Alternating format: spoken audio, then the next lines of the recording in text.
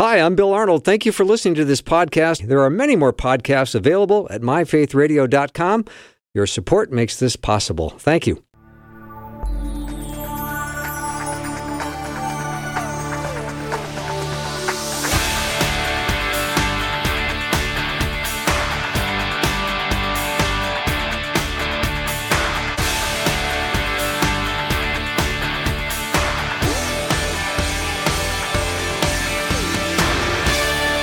Psalm 111 verse 4 says, "He has caused his wonders to be remembered.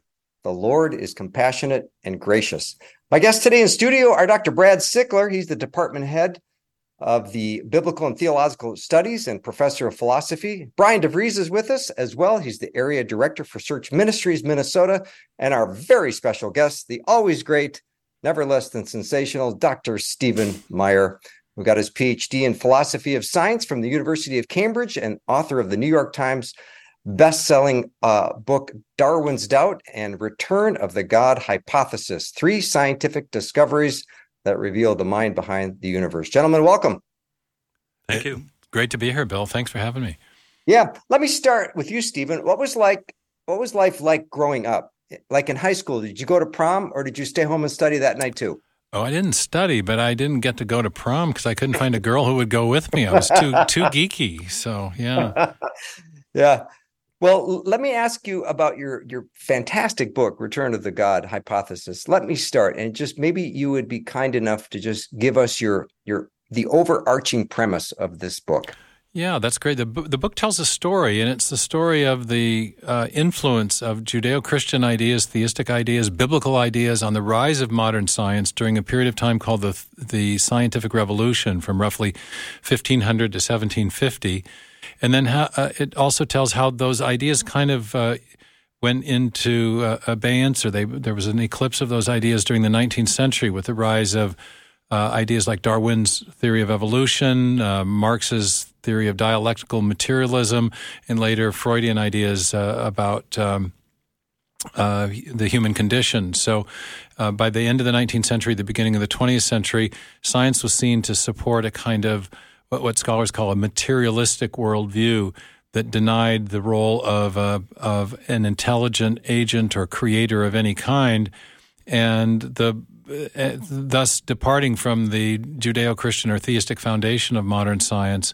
And in the book, I argue that theistic perspective is now coming back, or should be coming back, because of 3 great discoveries that have been made about the origin of the universe, about the fine-tuning of the physical parameters of the universe, and about the complexity of life, especially the informational complexity, the discovery of digital code in the DNA molecule, and the role that information plays in a complex information processing system for building the miniature machines that we're finding in cells. So it's a new day in science. We have the evidence of a creation event at the beginning of the universe, evidence for design of the universe from the very beginning, and what physicists call the fine-tuning of the basic parameters of physics. And then in life, this exquisite informational and nanotechnology that's been discovered inside even the simplest living cells, suggesting, as I argue in my books, the role or importance of designing intelligence and explaining the origin of life. Mm-hmm. Stephen, when you talk about intelligent design, is that creationism?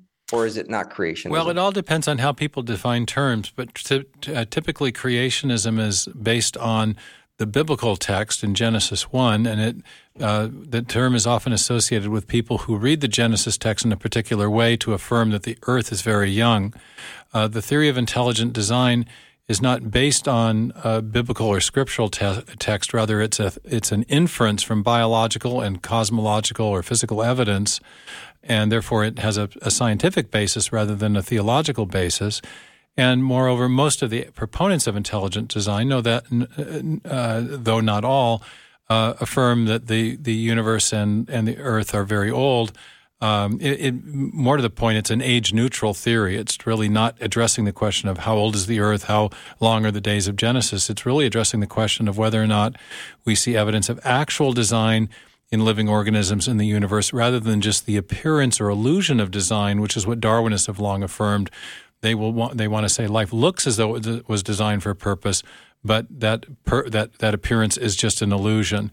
So we framed our ideas about intelligent design mainly in opposition to that key Darwinian claim that life is the product of undirected, unguided material processes. Richard Dawkins has famously said that biology is the study of complicated things that give the appearance of design, but are not in fact designed. So we want to say, no, that appearance is not an illusion. It's real. There is evidence of actual design in life and also evidence of design in the universe. Mm-hmm. Dr. Stephen Meyer is our guest. His book is Return of the God Hypothesis, 3 Scientific Discoveries That Reveal the Mind Behind the Universe. Now, Stephen, when we do evangelism, we'll have pushback from people that'll say, "Well, I'm more of a science guy, so I really can't believe in God. So I believe in science." So, does science point to atheism? Well, I definitely don't think so. There's a wonderful quotation from the leading scientific atheist in the world, Richard Dawkins. He says that the universe we observe has precisely the properties we observe. If at bottom there's no purpose, no design, nothing but blind, pitiless indifference. But wow. Blind, pitiless indifference for him is a poetic way of describing purely materialistic or purely undirected material processes. So Dawkins thinks that the properties of the universe support what scholars call a materialistic worldview or a scientific materialistic worldview.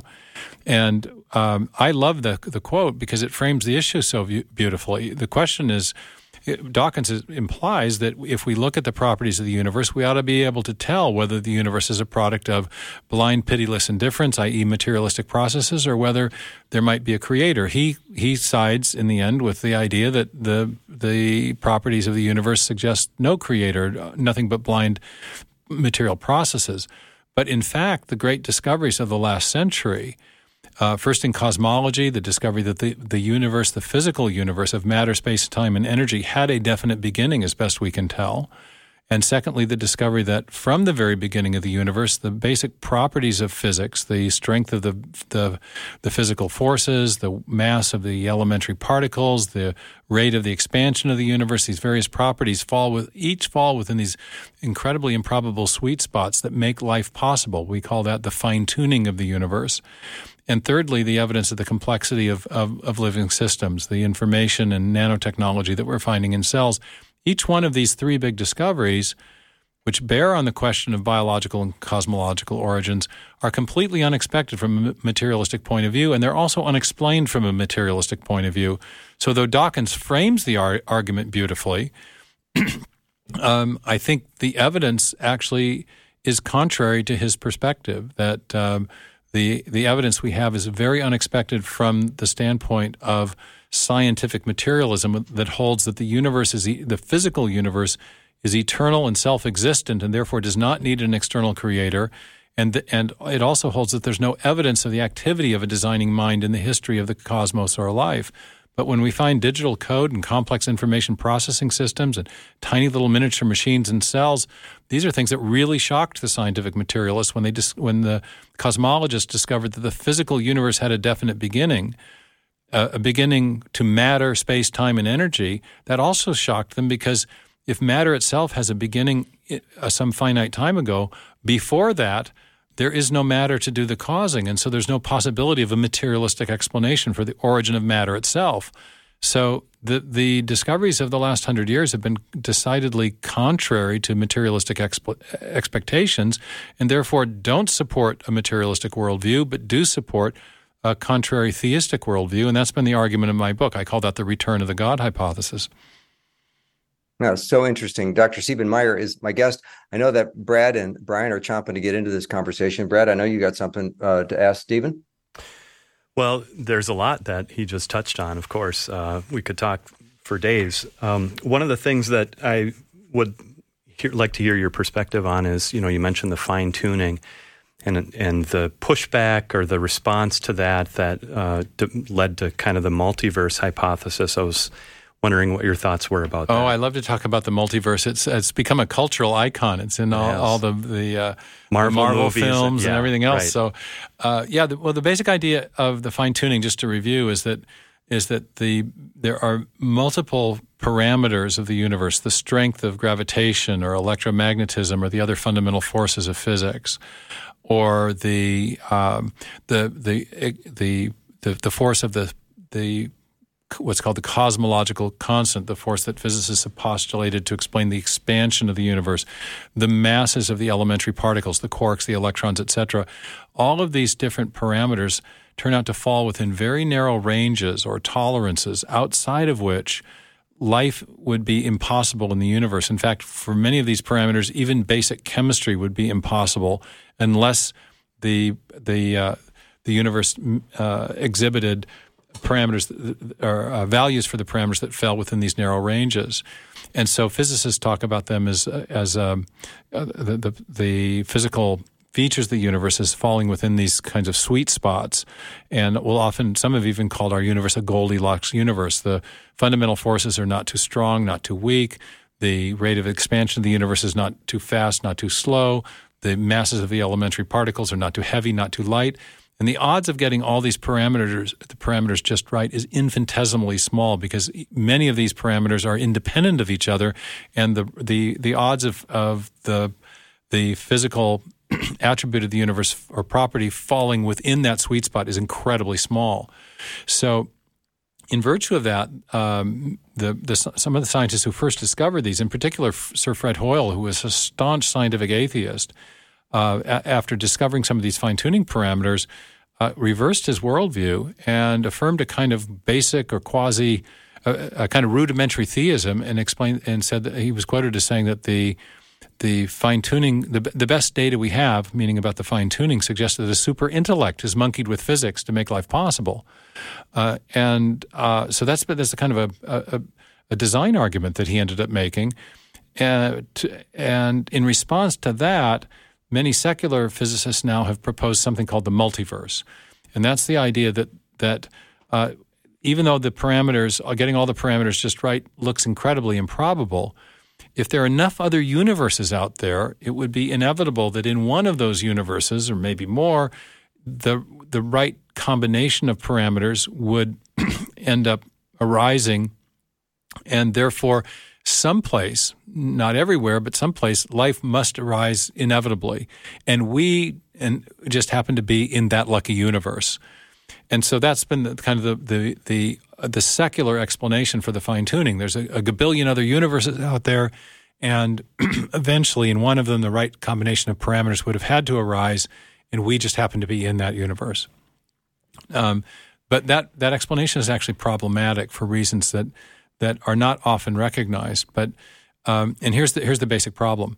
If you have all these other universes, rather, just having all these other universes doesn't solve the problem of the origin of the fine-tuning or explain the improbable fine-tuning, because if the other universes are out, if you have other universes out there and they're causally disconnected from our own universe, which is what we mean by a universe, it's a separate causally enclosed system, then just the existence of other universes has no effect on anything that happens in our universe, because there's no contact between the two. There's no causal connection. And that also applies to whatever process might have produced the fine-tuning in the first place. Just the existence of other universes doesn't explain why the parameters were set just the way they were, because those other universes have no effect on anything going on in this universe. So in virtue of that, the multiverse advocates have posited what are called universe-generating mechanisms, one based on something called inflationary cosmology, another based on something called string theory, both of which are kind of speculative cosmological models. But it turns out that when you examine these models carefully, that for these universe-generating mechanisms to produce other universes, even in theory, they themselves require prior exquisite and unexplained fine-tuning.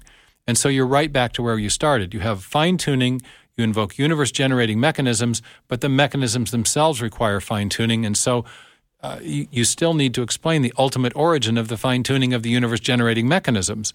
And since we know in our experience that finely tuned systems, whether we're talking about something like a Swiss watch or a French recipe or an internal combustion engine, all systems that we would describe as being finely tuned, by which we mean a system with multiple independent parameters that work together to accomplish some function where the parameters are extremely improbable.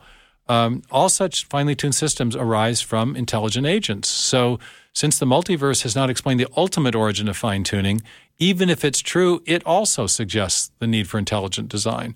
So I think we really haven't gotten around that. The common sense interpretation that Fred Hoyle referred to is still the best explanation, and that is super intellect monkeyed with physics to make life possible. All right, we're going to take a little break. My guest is Dr. Stephen Meyer and also Dr. Brad Sickler and Brian DeVries. It's almost like a science fair today. This is great. We're going to take a break and be right back with lots more.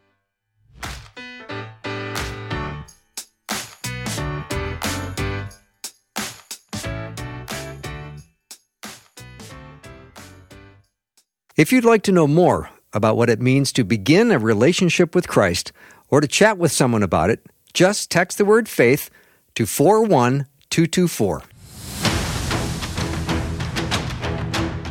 Welcome back to the show. So glad to have as our very special guest today, Dr. Stephen Meyer, being joined in studio with Dr. Brad Sickler and Brian DeVries. Stephen's book is called Return of the God Hypothesis, 3 Scientific Discoveries that Reveal the Mind Behind the Universe. Stephen, you got your PhD in the origin of life biology. Does that sound right? That was the topic of my thesis. I received the PhD in the philosophy of science. I did pretty in Cambridge, good. Yeah. Okay, I did pretty good in high school biology 101. So I don't know. Do you think you're smarter than me?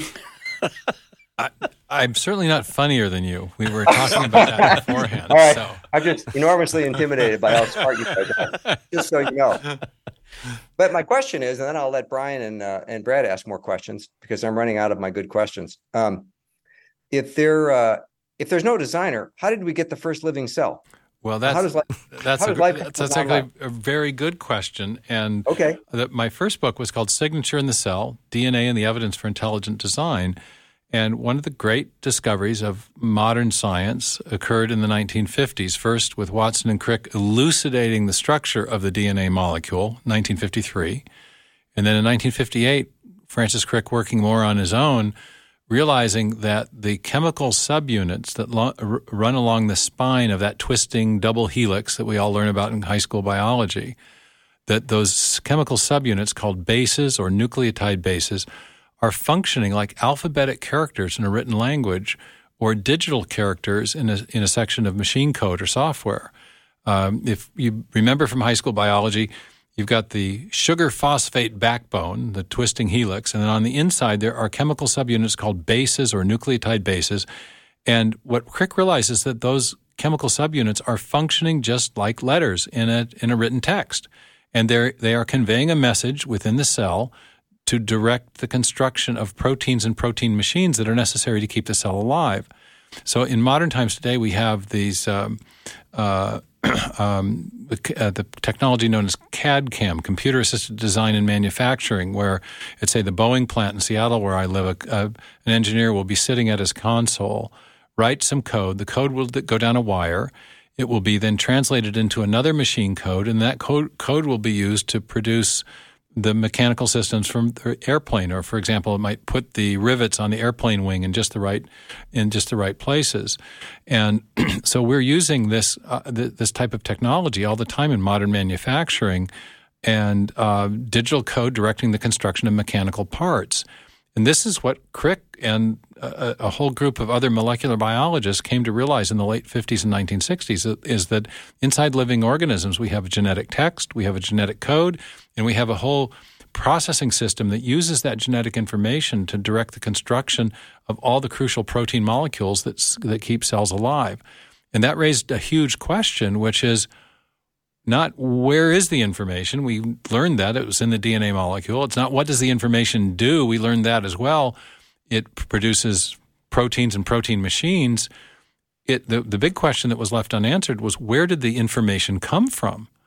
And what we know from our uniform and repeated experience, which is the basis of all scientific reasoning, is that whenever we see information, whether it's in a hieroglyphic inscription or a paragraph in a book or a section of software code or the information that we're transmitting over this radio signal, information always arises from an intelligent source. So the discovery of information at the foundation of life is powerful evidence for the activity of a designing intelligence in the origin of life, because we know you can't build a living system without the code. You need the information to build the biological form, the biological entity. And just like in our computer world, if you want to give your computer a new function, you need new code. Well, the same thing is true in life. If you want to build a cell, the first living organism, or if you want to build new forms of life from pre-existing forms of life, you in each case need new information. And yet we know of no other cause of the origin of information, especially if it's in a digital or alphabetic form, than a mind. So what I think we're looking at is evidence of the activity of a designing intelligence in the origin of life. All right, I'm going to try to think of another smart question, but Brian DeVries, I bet you have something for Stephen. Yeah, I have a question that I was going to ask him. In the last part of your book, you're talking about the big questions and why they matter. Why is it important to think about things like the origin of the universe, design of living things, and even the existence of God? Why is that important? Well, in some ways, human destiny is connected to our human origins. Are we the product of undirected material processes? And if so, is it then true that when we die, we decompose, when we die, we rot? This is the materialist credo. When we die, we rot. We are the product of an eternal, self-existent material universe that did not have us in mind. And this has led to a kind of depressing nihilistic worldview that's having a profound effect on young people in particular. The great University of Texas physicist and Nobel laureate Steven Weinberg, who was one of the most outspoken scientific atheists, was quoted as saying, the more the universe seems comprehensible, meaning to our science, the more it seems pointless. There is no meaning or purpose to our existence because there is no personal source of our existence. Meaning is something that is inherently personal. Nothing can mean anything to a rock or to an atom or to a planet or a galaxy. Things only mean things to persons. So if you want to have meaning in your life, there must be, for there to be meaning, there must be persons to whom things mean something. Now, that's fair enough. Some atheists will say, well, we can create our own meaning. But the problem with that is that we only live on this planet for a short period of time. And when we die, according to the materialist philosophy, we rot we cease to exist. And this has been a really troubling insight for many materialists themselves. Bertrand Russell famously was quoted in 1925, the great Cambridge mathematician and atheist, is saying, we have to recognize that no matter how great our human achievements, that eventually they're all going to go away in the heat death of the universe. And there's a very poignant quote that I can't pull from memory about this, but I quote it in Signature in the Cell. And I think a lot of young people sense that. What's the point of my existence? The question I had that haunted me when I was 14 years old was, what's it going to matter in 100 years? I love baseball, and when I started reading about the history of baseball, I had this recurring thought. All the great players had the same trajectory. They were scouted. They came into the major leagues. They acquired records. They retired usually by the time they were 40, and they might have enjoyed the celebrity of their athletic past. But at some point, what was the point of it all?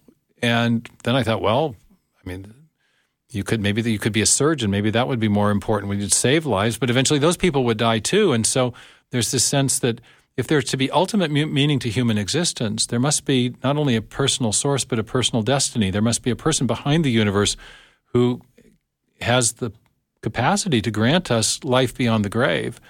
And this is the message of the Bible and of the Judeo-Christian scriptures, that there is such a personal source for our existence. We are loved and cared for by an omnipotent creator, and there is a possibility of being in an eternal relationship with him and with each other, such that the possibility of personal meaning, which is very real. Apart from that, there is no possibility of ultimate meaning. And the great atheist philosophers, the French existentialists, for example, very much perceived this. Jean-Paul Sartre said, without an infinite and personal reference point, there can be no lasting or enduring meaning. And I think this is the thing that a lot of young people sense.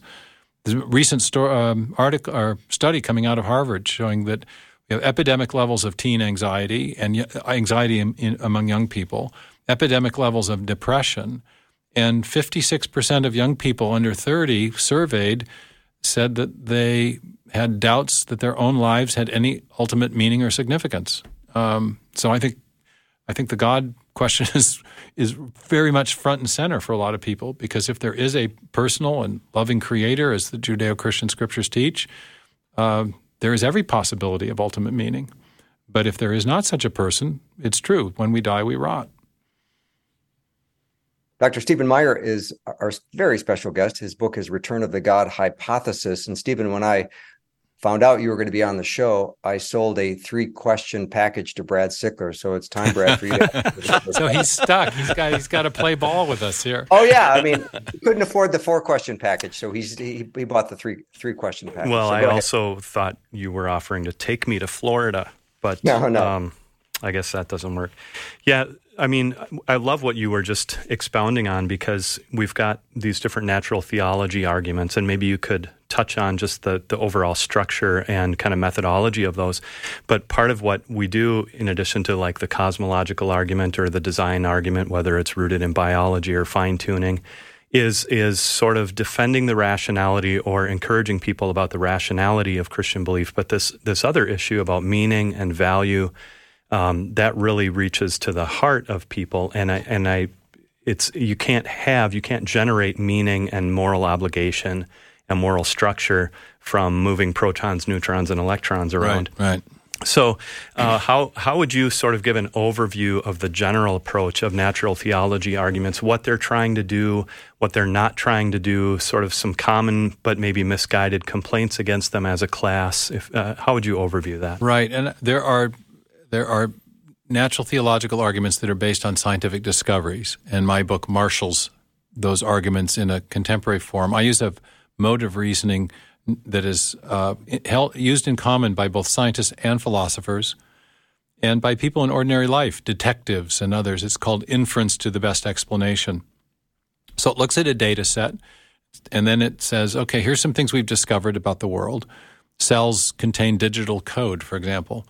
Well, what are the possible explanations of that? And then you look at the possible explanations. So you've got something to be explained, and then you look at the possible explanations, and then you evaluate which of those explanations is best based on what we know about the cause and effect structure of the world. If you posit something as producing something else, well, that explanation is credible insofar as we know that something that you're positing as the explanatory entity has the capability of producing the effect in question.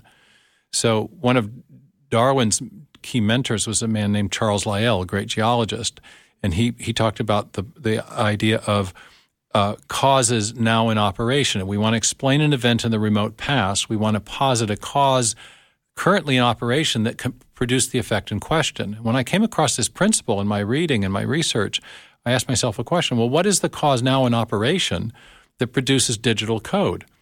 And soon after I posed that question, I came across the work of an early pioneer in the application of the information sciences to biology, and he made an offhand observation. His name was Henry Quastler. He said that the creation of new information is habitually associated with conscious activity.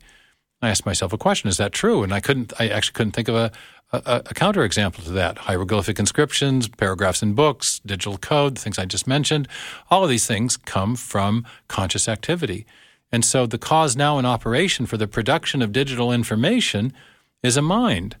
And therefore, when we find digital information in life, the foundation of living systems, we can infer the activity of a mind as the best explanation for the evidence that we've discovered. And so I use this basic structure, this basic form of reasoning called inference to the best explanation to make biological design arguments and the design argument based on fine-tuning. And then I have other considerations that come to play in developing a cosmological argument. Bill Craig, whose work I very much admire, develops the cosmological argument in a deductive form. Whatever begins to exist must have a cause. The universe began to exist. Therefore, the universe must have a cause. Since causes are separate from their effects, that cause must transcend the physical universe. It must have some other attributes, and the argument is developed that way. The way I like to develop the cosmological argument is complementary to that. I say, well, if the universe had a beginning, which of the major worldviews could best explain that? Well, materialism doesn't explain that, because before the beginning of the material universe itself, before the beginning of matter, space, time, and energy, there was no matter to do the causing. So there's no a possibility of a plausible materialistic explanation for the origin of matter itself. Pantheism as a worldview doesn't do a very good job of explaining that, because the pantheistic creator is seen to be coextensive with the material universe. If the material universe had a beginning, then so did the pantheistic creator. So there is nothing in pantheism, no entity affirmed by pantheism that transcends or is separate from the physical universe. So it can't provide a causal explanation. Instead, you need a creator who is separate or transcendent from the creator. And that means that either theism or deism provides a better explanation for that key fact that has been uncovered by modern cosmology, namely that the universe, as best we can tell, had a beginning. So I use this method of inference to the best explanation to advance both a version of the cosmological argument and two versions of the design argument, one based on fine-tuning and one based on the digital information and complexity of the cell that we've discovered. And I think one advantage of framing arguments this way is that they are necessarily provisional. They're based on scientific evidence that we have. They don't bear an unrealistic burden of proof. We're not trying to prove with absolute certainty that God exists, but nor are we falling into the trap of fideism, saying, well, we just believe because it feels good, or we believe we have faith in faith alone. So there's, I think, a middle way in apologetics where you provide you provide evidence and reasons in support of belief in God as a best explanation, but don't try to bear the unreasonable burden of proof of giving absolute certainty. All right, we'll take a little break and be right back with Dr. Stephen Meyer. His book is Return of the God Hypothesis, 3 Scientific Discoveries That Reveal the Mind Behind the Universe. We're also joined with Dr. Brad Sickler and Brian DeVries. We'll be right back.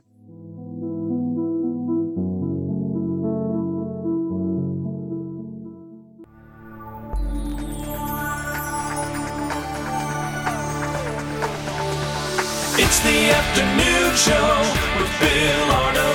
Prime time, drive time. Let's get it started.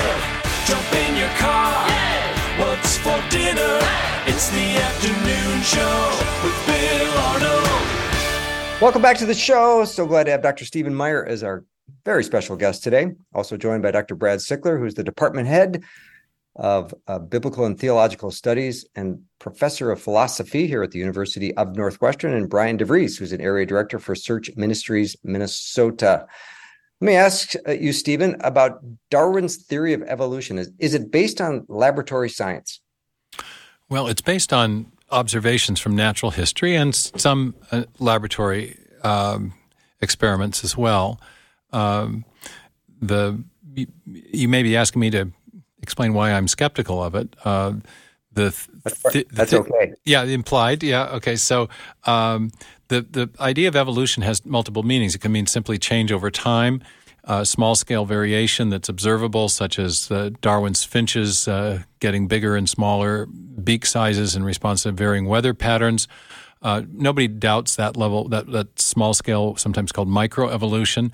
But the term evolution can also mean the idea that all organisms are descended from a single common ancestor. That's the idea of universal common descent. That's a second meaning of evolution, about which I happen to be skeptical. Third meaning of evolution is even more contentious, and that's the idea that an unguided, undirected process, natural selection acting on random mutations, is responsible for the appearance of design and the complexity that we observe in living organisms. And that's the aspect of Darwinian evolution that proponents of intelligent design agree needs to be challenged. So that's where we don't accept the idea of mere the appearance of design, as the Darwinists affirm it, but rather we say there's evidence of real design.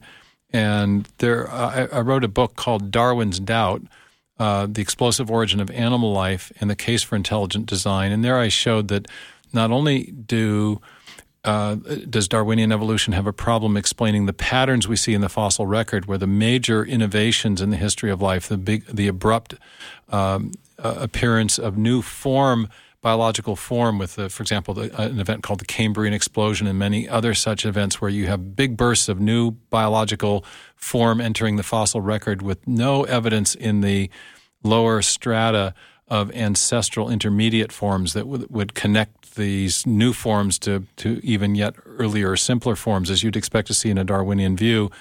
That's a big problem. This is one of the problems I addressed. I called it the problem of the missing fossils.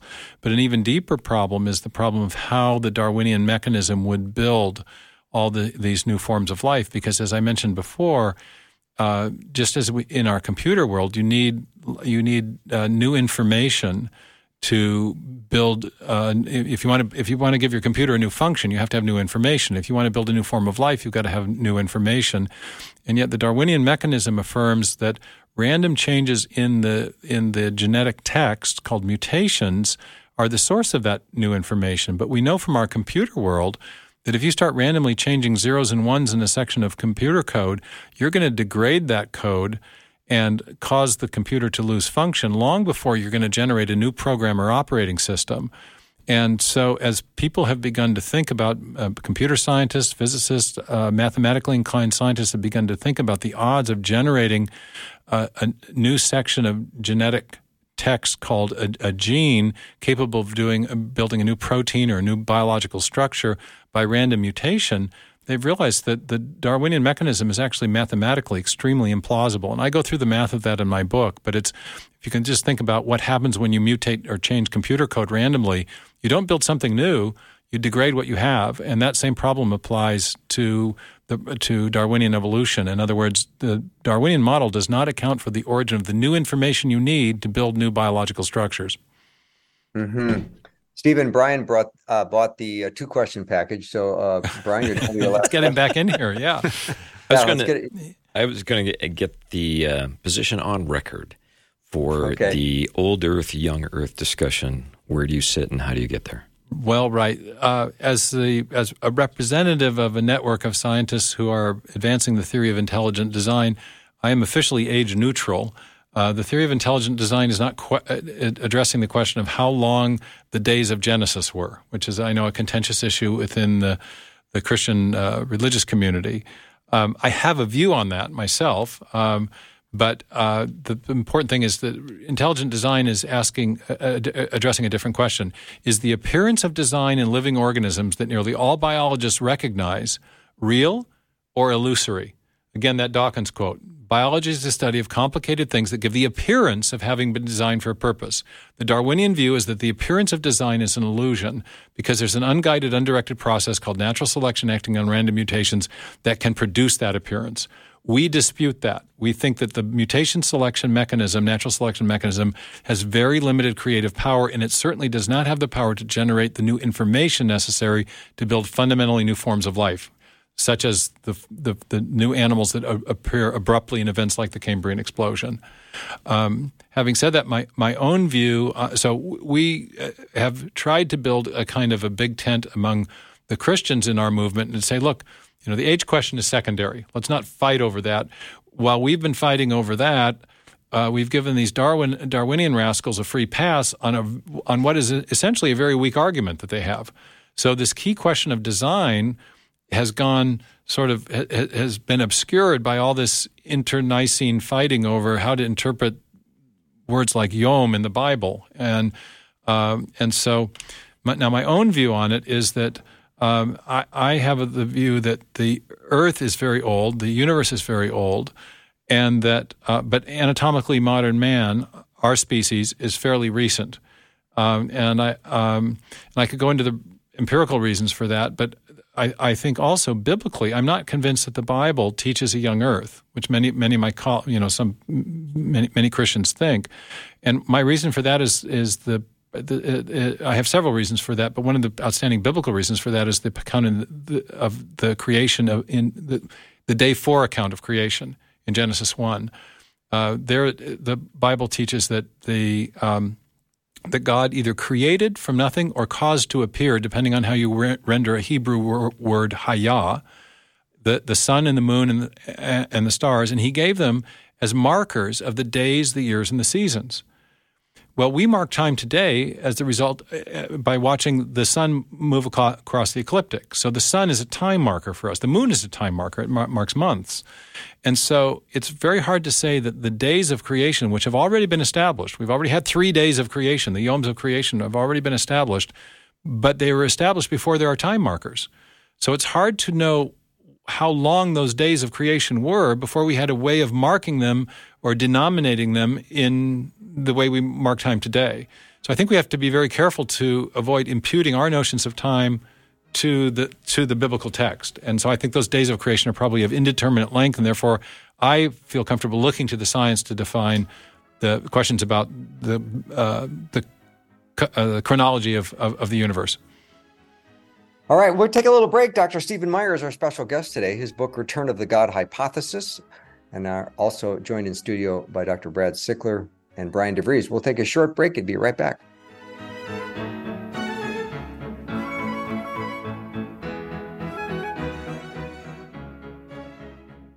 Faith Radio and Afternoons with Bill podcasts are available because of listener support. If you are a supporter, thank you so much.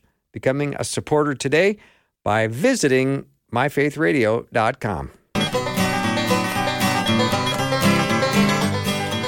Welcome back to the show. My guest is Dr. Stephen Meyer, also joined by Brad Sickler and Brian DeVries. Because, Brad, there's no refunds and you bought the 3-question packet, I want to clear some space for you, so I don't want you mad at me. Well, in thinking about these issues, some of the defensive stuff that we're doing to try to defend the rationality of theistic belief in general, or Christian belief in particular, getting back to this pushing back and trying to show some of the irrationality of materialism or just straight naturalism. Darwin himself had an observation, and I'd like you to comment on it, and he says this: "With me, the horrid doubt always arises whether the convictions of man's mind, which had been developed from the mind of the lower animals, are of any value or at all trustworthy. Would anyone trust in the convictions of a monkey's mind if there are any convictions in such a mind?" It's the other doubt that Darwin had about his horrid doubt. His horrid doubt. He had a doubt about the adequacy of his theory to explain the Cambrian fossils. And I wrote a whole book about this called Darwin's Doubt. But there's a second doubt that he expressed, and it's the one that you just shared. And that is his doubt about the reliability of the human mind if his theory were true. If we arose by strictly mindless, undirected material processes, then not only our bodies but our mental capabilities are also the product of those irrational processes. And that raises a question on what basis do we trust the reliability of our minds. In Darwinism, everything is optimized for survival, but there are many beliefs that we have, scientific beliefs, that have really nothing to do with our ability to survive. Everything we know about the cosmos, everything we supposedly know about evolutionary theory has very little bearing on our survival. So there's this potentially self-contradictory aspect to Darwinian materialism. If you think of the mind as the product of undirected material processes, of mindless processes, on what basis would you accept its deliverances? On the other hand, if you start with a theistic premise, or if you have good reasons to think that theism is true, then there is a good reason to trust the reliability of the mind. And this was actually a really important premise of the scientific revolution. The early scientists during the period of the scientific revolution, from around 1500 to 1700, say, believed that they had a key principle, a guiding principle, and that was they called it they believed in the intelligibility of the universe, that it could be understood by the human mind. Why? Because they believed that our minds had been made in the image of a rational creator who had built into the universe principles of rationality and order and design. So the universe had been designed in an orderly way that we could understand because our minds had been made in the image of the Creator who had made the universe in a rational and orderly way. And so there was a principle of correspondence between what the Cambridge physicist John Polkinghorne used to call the reason within, within our own minds and the reason built into the creation, the reason without. And so this worry about the reliability of the mind doesn't really arise in theism, because if our minds are the product of a benevolent creator who wants us to know the creation that he made, then we have reason to trust that our cognitive equipment is generally reliable in knowing the world around us. But if instead our minds are only are the product of undirected, mindless processes, we don't really have any reason to trust them. John Lennox has a story he tells about talking to people at high table in one of the Oxford colleges, and he says, well, if you learned that the computer programs you are using were the product of random processes with no programmer behind them, would you trust their outputs? And his interlocutors say, well, no, of course not. He said, well, then why would you trust the reliability of the mind if it were the product of mindless processes, random mutations and the like? And at least in the way that John tells the story, it was a stumper of a question. I think it's a very good question. So in thinking about Bill, can I give you an IOU for a fourth question? You're going to owe me, but go ahead. He'll send the money later. Yeah, I'll owe you.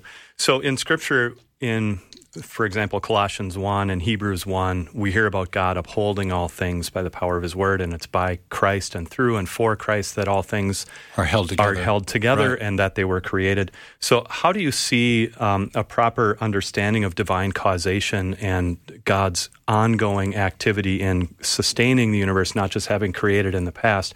How do you see that informing some of your perspective? That's a great thing. I was just going to quickly mention that I addressed this, what's called the epistemological argument from the argument from epistemological necessity in the very last chapter of Return of the God Hypothesis. So most of the book is about evidential arguments, design arguments, cosmological arguments, and their defense. But in the end, I talk quite a bit about my own reflection on this need for a creator as the grounding of of our belief in the reliability of the mind. But also I discuss Alvin Plantinga's amazing work in his 3-volume set, Warrant and Proper Function, where Plantinga develops this argument against, he shows that the conjunction of evolutionary theory with the worldview of naturalism ends up producing a perspective that it ends up generating a self-defeating view of the reliability of the mind.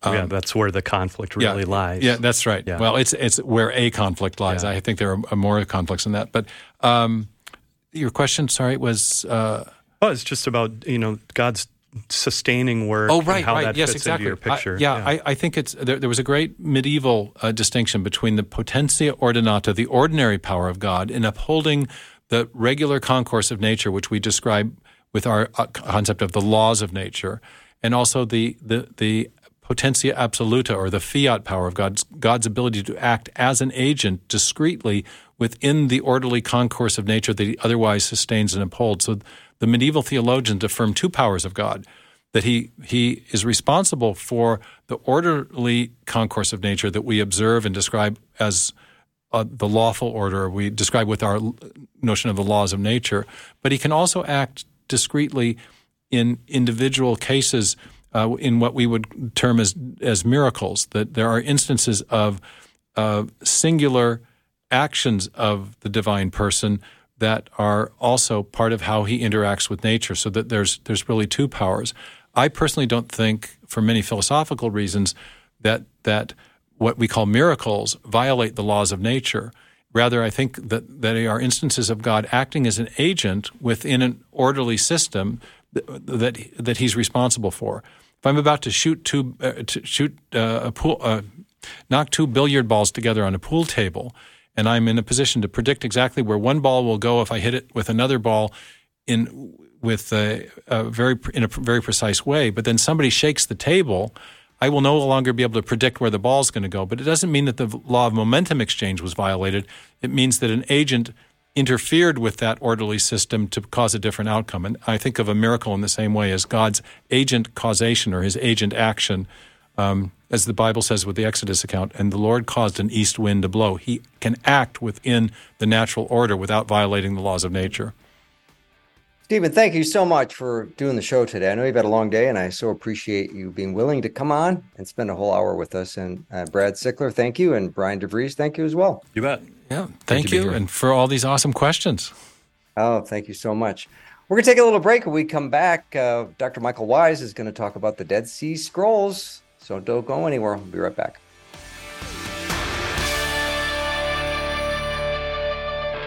Thanks for listening. Programming like this is made available through your support. Information available at myfaithradio.com.